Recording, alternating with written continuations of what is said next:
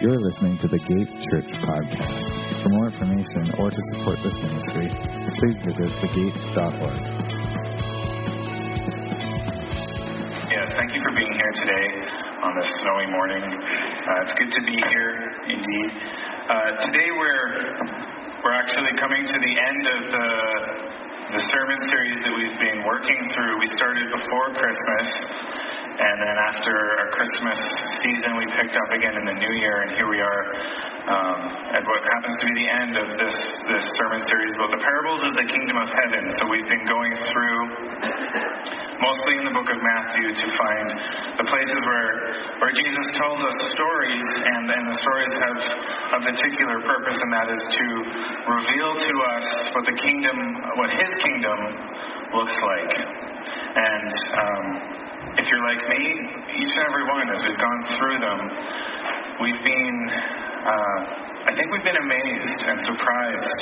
Again, maybe you've heard them many times, but I feel like every time I listen to and pay attention to one of these parables from Jesus, it's just like, oh, wow, okay, that's what the kingdom is like, and it's so good to remind ourselves about these things.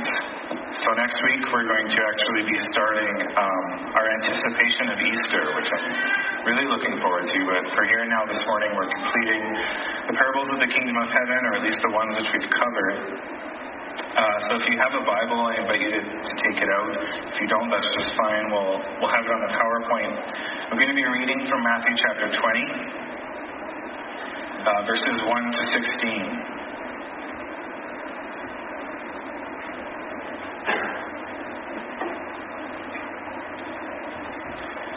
This is Jesus talking. He says, "For the kingdom of heaven, it's like a landowner who went out early in the morning to hire workers for his vineyard.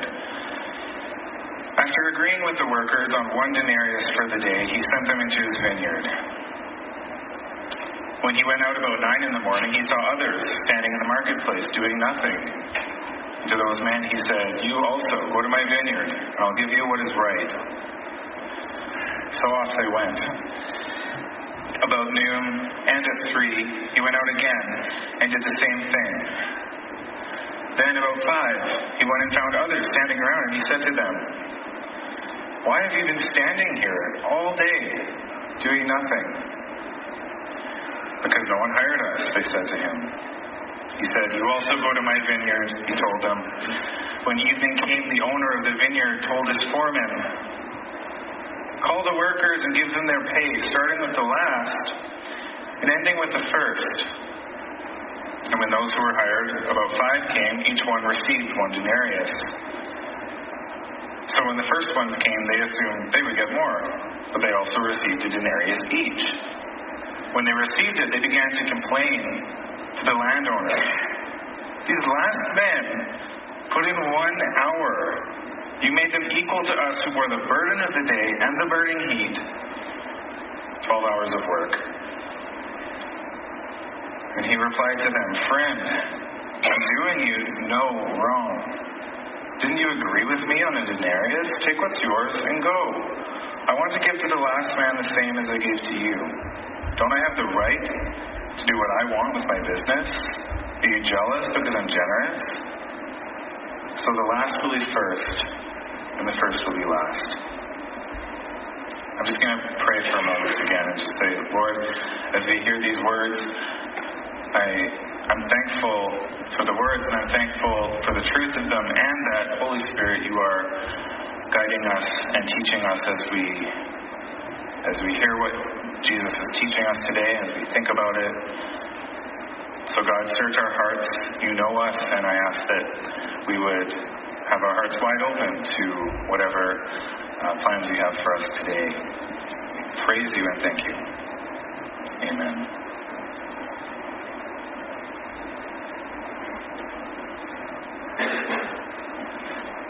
So thinking about this sermon, I was obviously just staring out my window this week, thinking about what I was going to be preaching on and praying about it, because I kept thinking about snow days.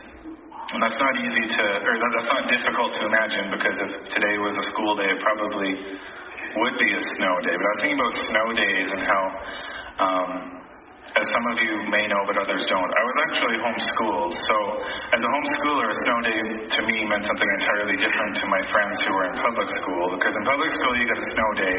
It's the best day ever. God's finally answered your prayers and sent 10 inches of snow, and so you get the day off and you get to play outside. And for me, a snow day just meant there's a lot of snow, which was very exciting for me, but my school was waiting for me at my house to be done in my home, and so the snow day it was more of a mythical thing for me, I suppose, than something that I really looked forward to. But nonetheless, I loved it when it snowed. Like, this would be, the best day ever for me as a kid, because I got to go tobogganing or play hockey or play outside and build a fort or whatever. It was always fun when it was snowy. So I want you to imagine with me, that's the setting, and I'm a kid, like 9 or 10 years old or whatever, and so I go outside, and because I've finished my schoolwork, I'm more motivated because I know my friends don't have school, so I quickly did mine and get out there to find my friends and have a good time in the snow. And meanwhile, I hear someone calling me, and I'm like, who's that? I thought I heard someone say my name. Sure enough, I turn around, and Mrs. Nixon, my neighbor lady, the lady who lives next door, is calling me. She's like, Blair. So I'm like, run up to her door. I'm like, hi, Mrs. Nixon. And she says to me, Blair, I was wondering, my health isn't so good, and I'm getting older, and so this big snowfall is kind of a big deal for me. I can't actually go outside and shovel the snow, but it needs to get done. So I was wondering if you would shovel the walk for me. And the look on my face was surely very transparent, because I had big plans to play in the snow, and as she's offering me this job, I'm sure that I was less than enthusiastic in my kind of response. In fact, I didn't know what to say, but she knew what she was doing, and very quickly she says, like, if you shovel the walk, I'll pay you. I'm still not exactly convinced, because I'm thinking, like, she's going to give me a quarter or something and tell me not to spend it all in one place. So I'm like, yeah, maybe. But I don't want to lie, because I really didn't have any plans. And again, she's a smart lady, so she knows what she's doing. She says, Blair, if you shovel my walk, I'll pay you $20. And remember, this is the 90s, and $20 in the 90s was far, far more than $20 is now. If you offered a kid $20 to shovel the walk today, they'd probably be like, call me when you have 100, or whatever. We'll talk some serious money. But when I was a kid, $20 was rich. You could buy anything with $20. And so suddenly my tune has changed at this offer that she's made for me, and I'm like, yeah, I think I could do that. And so I set to work to shovel. There's lots of shoveling to do, and it's hard work, but I want to do my best because it's a lot of money that Mrs. Nixon has generously offered me. So I get halfway through, and one of my friends, Timmy Nelson, comes running down the street with his hockey stick, and he's like, Blair, what are you doing? I thought we were going to play today. And I'm like, so I explained the situation to him, and he says, well, and of course I brag about the pay. It's $20, man. And he's like, you serious? I'm like, yeah, $20. And he thinks I'm lying, so he's like, okay, what if I go ask Mrs. Nixon if I can help? I'm like, sure, we can get it done sooner, and I don't know, maybe she'll pay you too. So you see where the story is going. He goes up and she says, yeah, help Blair, and I'll pay you. So by the end of the activity, there's a handful of us kids shoveling the walk together, and we get it done, and we're happy because it's gone by much faster than if I was doing it by myself. So that's good. So finally we're done, and we're all tired out, and the walk is clear, and it looks great. So we walk up and bang on the door to square up with Mrs. Nixon,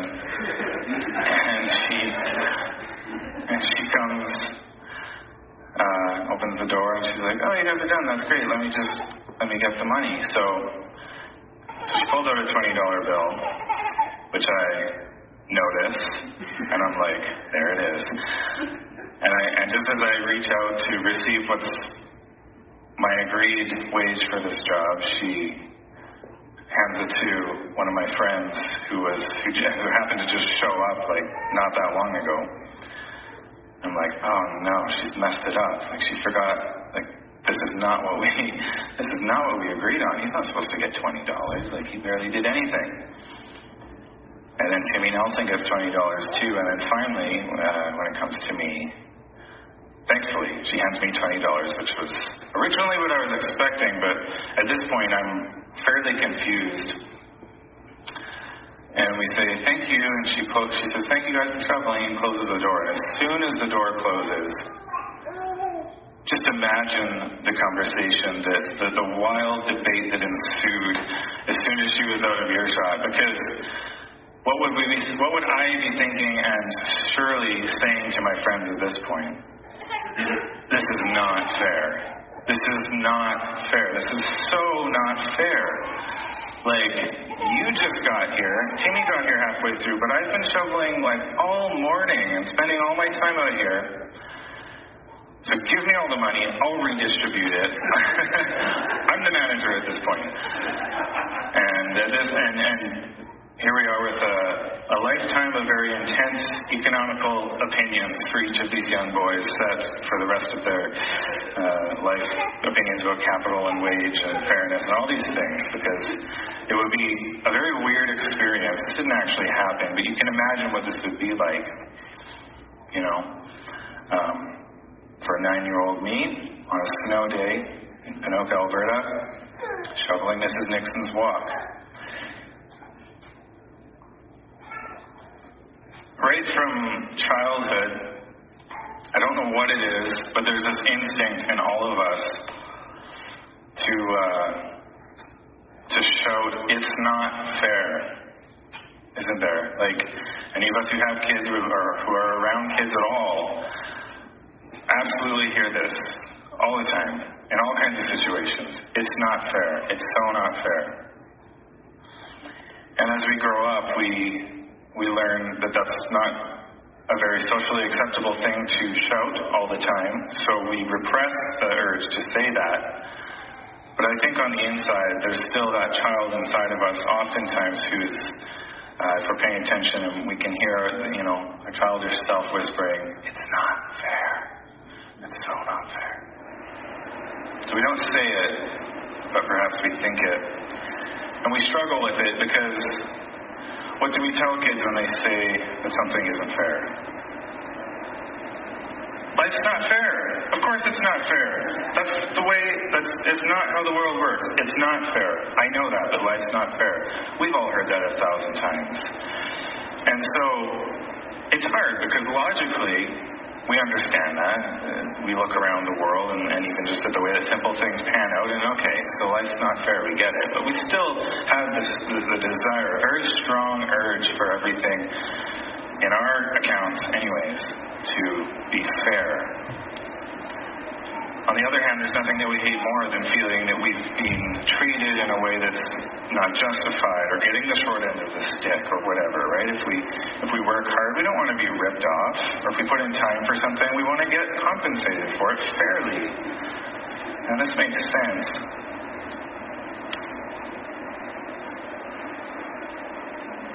But as we read Matthew 20, verses 1 to 16, the parable, and the imaginary story which I told, which was the same as the parable about working and then going to get paid, we quickly realize that Jesus is not teaching us about how to get what's fair. He's not teaching us about how to work and then receive what's owed to you rightfully.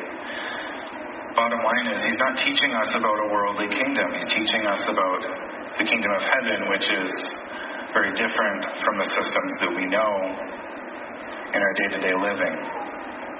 And if we know about Jesus, this shouldn't surprise us that much. If we've been listening to the other parables, this won't surprise us to realize that the kingdom of heaven is not the same as kingdoms of this earth. And Jesus himself says it near the end of his life as he's being arrested and unjustly put on trial before his death on the cross. In John 18, he says, "My kingdom is not of this world. If my kingdom were of this world, my servants would have been fighting that I might not have been delivered over to the Jews, but my kingdom is not of this world."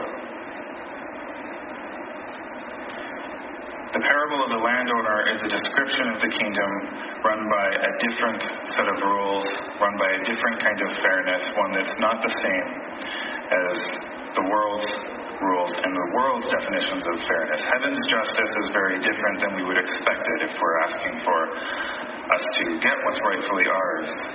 So let's talk about this for a while and see what's there. At the very beginning we have, Jesus says, there's a man and he has a vineyard. And there's two ways that the metaphor of the vineyard is a good choice or a smart thing for Jesus to put to the people. First of all, it's similar to me talking about shoveling snow, right? We look outside, there it is. We know what that's like.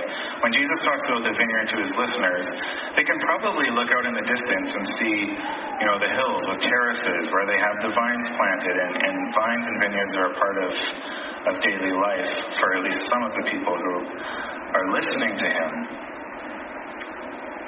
But beyond this, I would also like to suggest that the vineyard is not just a random, picture for no reason. I think that Jesus actually chose the vineyard for a very specific purpose.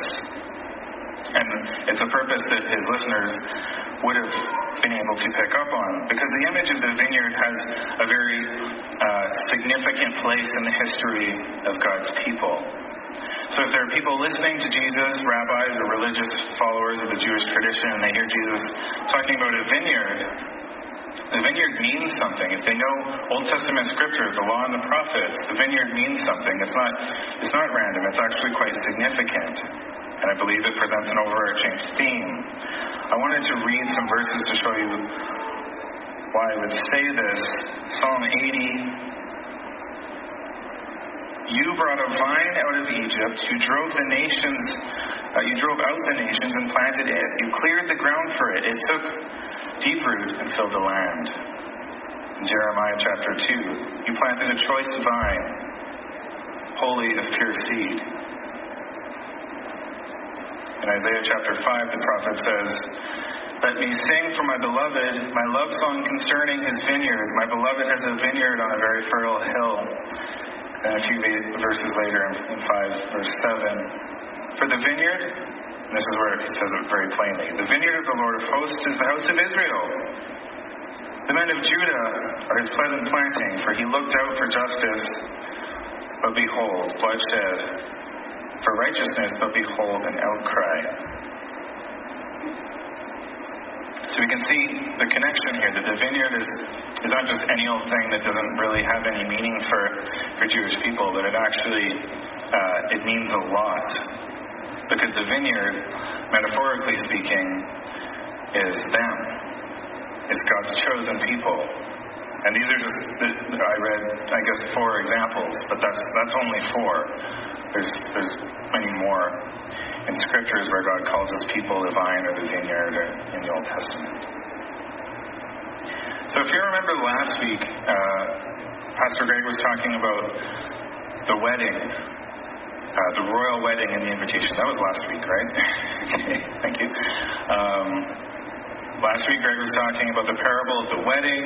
There's a royal family, and bottom line is the royal guests don't want to show up, and so the king opens it up to everybody instead and says, okay, out into the streets, here's the invitations, anyone can come to this wedding party. And the point from last week was that in Jesus' words, or in Jesus' parables, he's showing that God's people have come to a place where they feel that they have an entitlement to the kingdom. Right? They feel that they are special, which they are set apart by God, but the ways that they think that they're special aren't so much based on the rules of God's kingdom, but they've based them on rules which they've made for themselves, right? And so they've started to see themselves as better than everyone else, and they've started to take the power that they have and actually abuse it and manipulate and do things which don't honor God. And this is why Jesus again and again addresses these kinds of people and tells them in no uncertain terms that God is not happy with the way that things have been going, but that God's kingdom is actually going to look quite different than the way that they've set it up to be.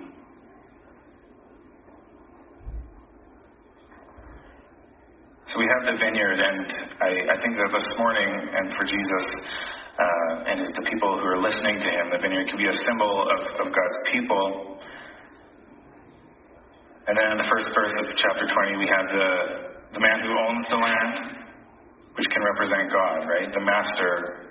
This character in the story is God. And the owner in the story of the vineyard, he needs workers for the vineyard. So this is what he goes about next in the next couple verses is a very normal thing. You need someone to do an intense amount of work, of labor to accomplish something quickly. Well, there's people in the center of town hanging around who don't actually have jobs, right? And they're looking for something to do to make some kind of money. And so people would go into town and find these people and say, come work for me for the day or 2 days or whatever. And they would get paid. Now, I want to point out that in verse 2, in the story, it says, the master agreed to pay these men a denarius. Right? He says, come work for the day in my vineyard. I'll pay you a denarius. Now, some of our footnotes in our Bible will say a denarius. This is 1 day's wage. But 1 day's wage for who? This is what I didn't know until I was reading about it this week. I found this actually quite significant. A denarius was the wage that would be paid to a Roman soldier for a day's work. In other words, a denarius was a decent, respectable, serious amount of money. It was a good salary for someone who could make that kind of money. On the other hand, the kinds of people who are hanging around waiting for any job, a one-off situation like this, especially in Jesus' time and in the context, would most certainly not be offered a denarius for their work. They would, because, landowners, they want to get away with paying as little as they have to get the most labor, right? And the people who don't have jobs, they're desperate for this money. So you can see how commonly the offer would have been a fraction of the denarius that this landowner offers these men. So this landowner, he finds these laborers and he makes them a very, very good offer for their work. It's actually really generous. It's far more than was expected, far more than was common. So the story is off to a bit of a different start, right? It was all normal up till now. There's vineyards, they need workers. Yeah, he's going to find them. We understand that. But wait a minute, they're getting paid, how much? Wow, that's really good, actually. So I would assume that these men, in hearing this kind of offer, would jump at the chance, right? They would be probably quite happy to make a denarius for 1 day's work. This is a really good deal. So what changed? What changed from the beginning of the story where we can... It's an assumption, but I think it's safe to assume that they would have been very pleased and perhaps even probably surprised to make this kind of money in a day, to the end of the story where they're actually grumbling. They're complaining and they feel self-pity for the kind of reward that they're receiving. The people who work longer suddenly changed their attitude about their wage, because they decided to compare themselves to the people who were at the front of the line who didn't work as long. Right? What was once actually a really good deal for them, in almost an instant, it loses its flavor because they see what's happening to the other guys and they compare themselves to that. And they change their tune. I found in my notes I have this drawing of what's happening. You know how people used to illustrate scenes in the Bible, but I couldn't find it to send to PowerPoint to show you guys, but you can picture it. It's hilarious. There's the landowner, and he's got some money, like he's got a bag of money, and he's got his hand stretched out with a denarius in his hand. And then there's the guy at the front of the line who just showed up, who worked for about an hour, and he's got this surprised look on his face, like, are you sure this? Because these later workers, it says the master didn't actually tell them what he would pay them, he just would pay them what is right. They weren't promised a denarius. No doubt the other guys, they heard rumor about the good pay, but anyways. So at the front of the line, the first guy who just showed up, he's shocked. But he's not refusing it, that's for sure. And then behind, there's a few more guys who worked longer and longer and longer waiting to get their pay. And their eyebrows are like this. And they're like leaning forward because they see what's happening, and like I said, and like the story says, they're not cool with it. And in this particular picture, Jesus looms in the background. He's massive. Because he's God. It's funny, but anyways, the beginning, the workers felt fine about their agreement. They said, yeah, we'll do that. And at the end, they're complaining. And what causes them to complain is the fact that they're comparing themselves to their coworkers, and they realize that the situation, the way that people are being paid, is not fair. So they choose to compare themselves in terms of work and results and hours put in and all this stuff, which is normal. And their conclusion is that the generosity of the landowner is no longer acceptable. It's not fair. It's not fair for them. They deserve more.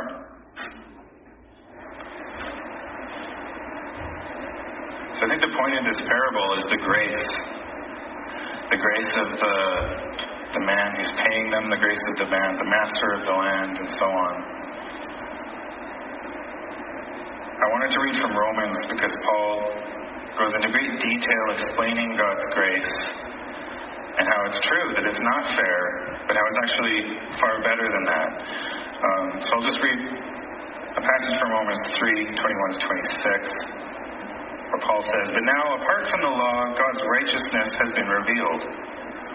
So instead of God's righteousness only being understood in terms of the law or the sets of rules in the Old Testament, it's been revealed apart from that. It's been attested by the law and the prophets. That is, God's righteousness through faith in Jesus Christ to all who believe, since there is no distinction. For all have sinned and fall short of the glory of God. They are justified freely by His grace through the redemption that is in Christ Jesus. God presented Him as a propitiation through the faith of His blood to demonstrate His righteousness. Because in His restraint, God passed over the sins previously committed. God presented Him, Jesus, to demonstrate His righteousness at the present time so that He would be righteous and declare righteous the one who has faith in Jesus. So reading this, we see that we're very mistaken if we expect God's kingdom somehow to be fair. This is a mistake. And if I want God's kingdom to be fair and I start looking at the people around me and asking for fairness, what happens is I take my eyes off of Jesus and I remove my sight from the kingdom that is revealed in the person of Jesus and the righteousness that we know in Him. And then I start comparing myself and I find all kinds of reasons to complain or be unsatisfied or not content or feel self-pity or whatever. So when we demand fairness from God, we're totally missing the point. Where does my righteousness come from? Have I earned it? Did I create it or fabricate it? Did I build it up? No. My righteousness is found in Jesus. Where does your righteousness come from? Jesus. So if this is true, we're not allowed to look at each other with envy and grumbling and comparing and contrasting and feel like we're getting... No, that's not how it works. That's not how God's kingdom operates.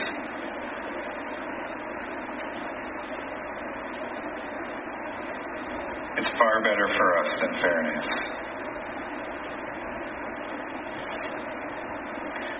The workers, who worked the longest, they kind of reminded me of the older brother in the parable about the prodigal son. The story where there's the younger brother who takes off with his dad's inheritance. He spends it all on sin.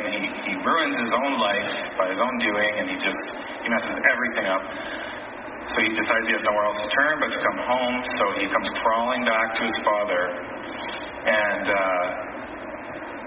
the father not only accepts him, but he welcomes him home, right? With celebration. He throws a party for the younger son. I want to read about this in Luke 15, about the older brother who was there all along.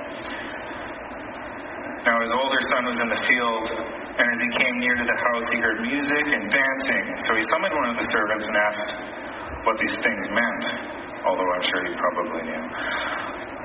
Your brother's here, he told him, and your father has slaughtered the fat calf because he has him back, safe and sound. Then the older brother became angry, and he didn't want to go in. So his father came out and pleaded with him. But he replied to his father, "Look, I've been slaving many years for you. I've never disobeyed your orders, yet you never gave me a young goat so I could celebrate with my friends. But when this son of yours came home, who has devoured your assets with prostitutes, you slaughtered the fattened calf for him. It's not fair. It's so not fair, Dad, and you know it." He's giving him a piece of his mind.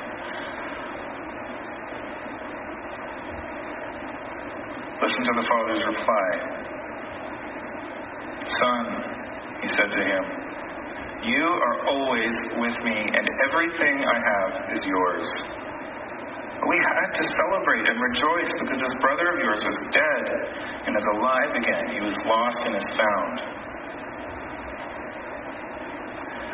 So here again, the older brother in this story, we look at him and we see that all of the compassion that he could have had for his brother, like any happiness or joy or even thanksgiving that his brother was safe, it was all removed because of his choice of comparison and jealousy and envy. He won't go into the party and celebrate. He humiliates his dad by forcing his dad to basically come out, leave the party and to play with him, to come inside. But I love the truth of what the father says to the older brother, that everything the older brother has in the first place is from him. He says, "Everything I have is yours." It's a very gentle but poignant reminder that yes, you worked for me, yes, you played by the rules and did everything as best as you could, but still, where did it come from? It's from me. I'm the father. Everything I have is yours.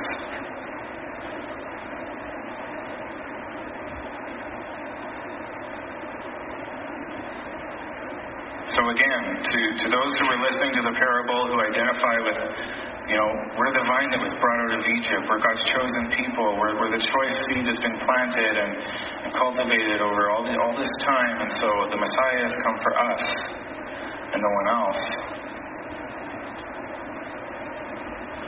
I believe that Jesus reveals their heart in this story. And he lays it bare and says, "You're actually grumbling about the reward when I tell you that the kingdom of heaven is at hand, and it's not just for you, it's for all who believe."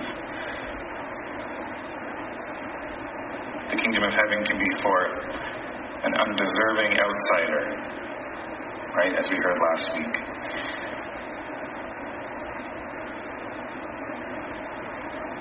All that is given to us from God in the first place is indeed from God, out of His love, out of His grace for us. And so this attitude of entitlement to the kingdom has got to go. This is what Jesus is telling us. To explain this more, let's read more of Paul's teaching in Romans. This is part of chapter 4. Romans 4, 1-8. Paul says, "Then what can we say that Abraham, our physical ancestor, has found? If Abraham was justified by works, he has something to brag about. But not before God. For what does the Scripture say? Abraham believed God, and it was credited to him for righteousness. Now, to the one who works, pay is considered not as a gift, but as something owed. But to the one who does not work, but believes in him, who declares the ungodly to be righteous, his faith is credited for righteousness. Likewise, David also speaks of the blessing of the man God credits righteousness to apart from works. How joyful are those whose lawless acts are forgiven and whose sins are covered. How joyful is the man the Lord will never charge with sin. So Paul's he's throwing it back to the most famous men in the history of God's people. Abraham and David, these are the stars of the story, right, in their past. But he says, what do they have to brag about? Before God? Nothing. Their righteousness was a gift to them from God because of who God is, not because of what they had been able to accomplish to get it. Right? These guys, Paul and David, Abraham, and anybody else, their righteousness is not because of how they've behaved or what they've gained, but because of how God has made them righteous. So we've kind of been bouncing around to different parts of the Bible and the story and explanations of God's grace, but let's return to the parable for a minute before we close. Because I don't know, although this passage means much to the people who originally heard it in the first place and the things that they were dealing with in their relationship with God, and Jesus was speaking to them, what does it have to say to you and I as Christians? Because I don't know if reading this story you identify more with the worker who was out there to begin with. You've been going hard for a long time in the field. You've been striving to see God's kingdom grow in the vineyard, and you've been cultivating. And in the heat of the day, it's backbreaking work to do this. It's very difficult, and you know that. Or maybe you feel more like the guys who just showed up at the end of the day, and you just found Jesus, and the gospel of God's grace is something which you hear and you believe, but you surely don't deserve it. Wherever you are on this, sliding scale, or I don't know, the message is the same. The eternal reward that you have been given from God, our Father, is a gift of grace. That all people whose faith is in Jesus are benefactors of the most generous and beautiful inheritance, and that we've actually done nothing to earn it. We cannot do anything to make ourselves more worthy of receiving what He's offered us. Because that's not the point anyways, is it? Right from the get-go, whoever you feel like you are, the offer was far more and far better than we thought we would ever get. So we receive the good news, we receive the gospel, and we live it out not with grumbling, not with comparison, with envy and strife and disagreements amongst ourselves because of all these kinds of things, but with joy and thanksgiving and worship to God because of what He's done. So don't give in to the temptation of reacting the way that those workers did at the end of the workday, where we compare ourselves to one another, because their comparison robs them of the ability to actually enjoy what they've been given in the first place. The older brother in the prodigal son story, in comparing himself to what was happening to his brother, he couldn't even go into the party because he was so upset about it. And he could have been enjoying himself and celebrating the fattened calf that he felt he deserved anyways, right? Comparison robs us of our ability to have compassion for other people.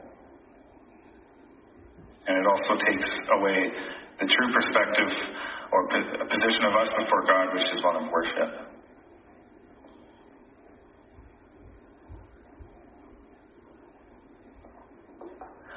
So instead of comparing ourselves to one another, let me remind you how Jesus finishes that famous saying, the first will be last, the last will be first. This is a good summary. This is a good summary of the story which Jesus told, but it's also a good summary, I believe, of this series and of the parables, generally speaking. Once again, the kingdom of heaven, we have to realize that the first will be last and the last will be first. This means that the kingdom is very different from the empires of worldly measures of success and values and so on. It's a different standard, and the standard is grace.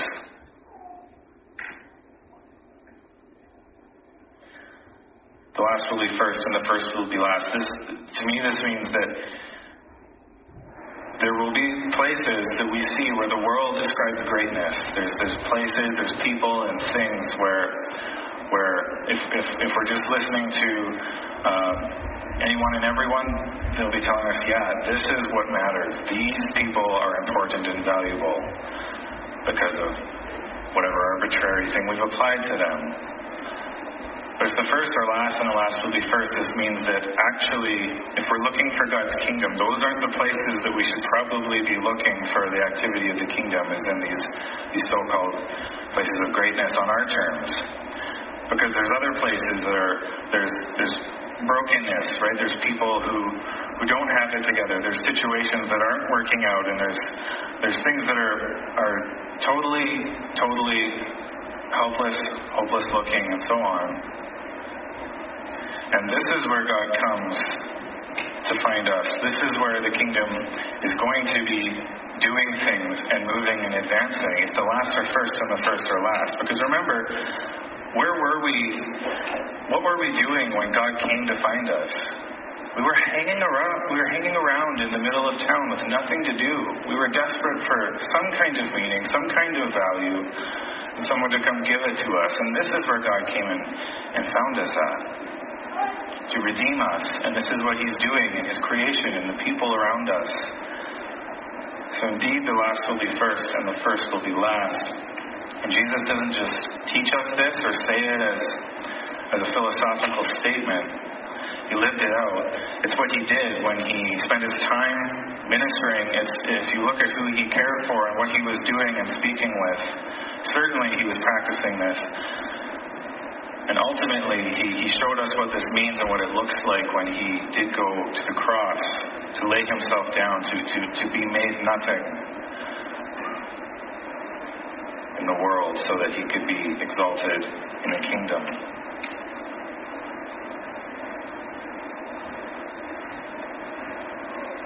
So this morning I want to conclude by encouraging us to return to this basic truth that I've been talking about with God's grace, right? And the generous reward that we've received from Him, and the fact that it is grace. And it's not something we've earned, but it's a gift to receive with thanksgiving and joy.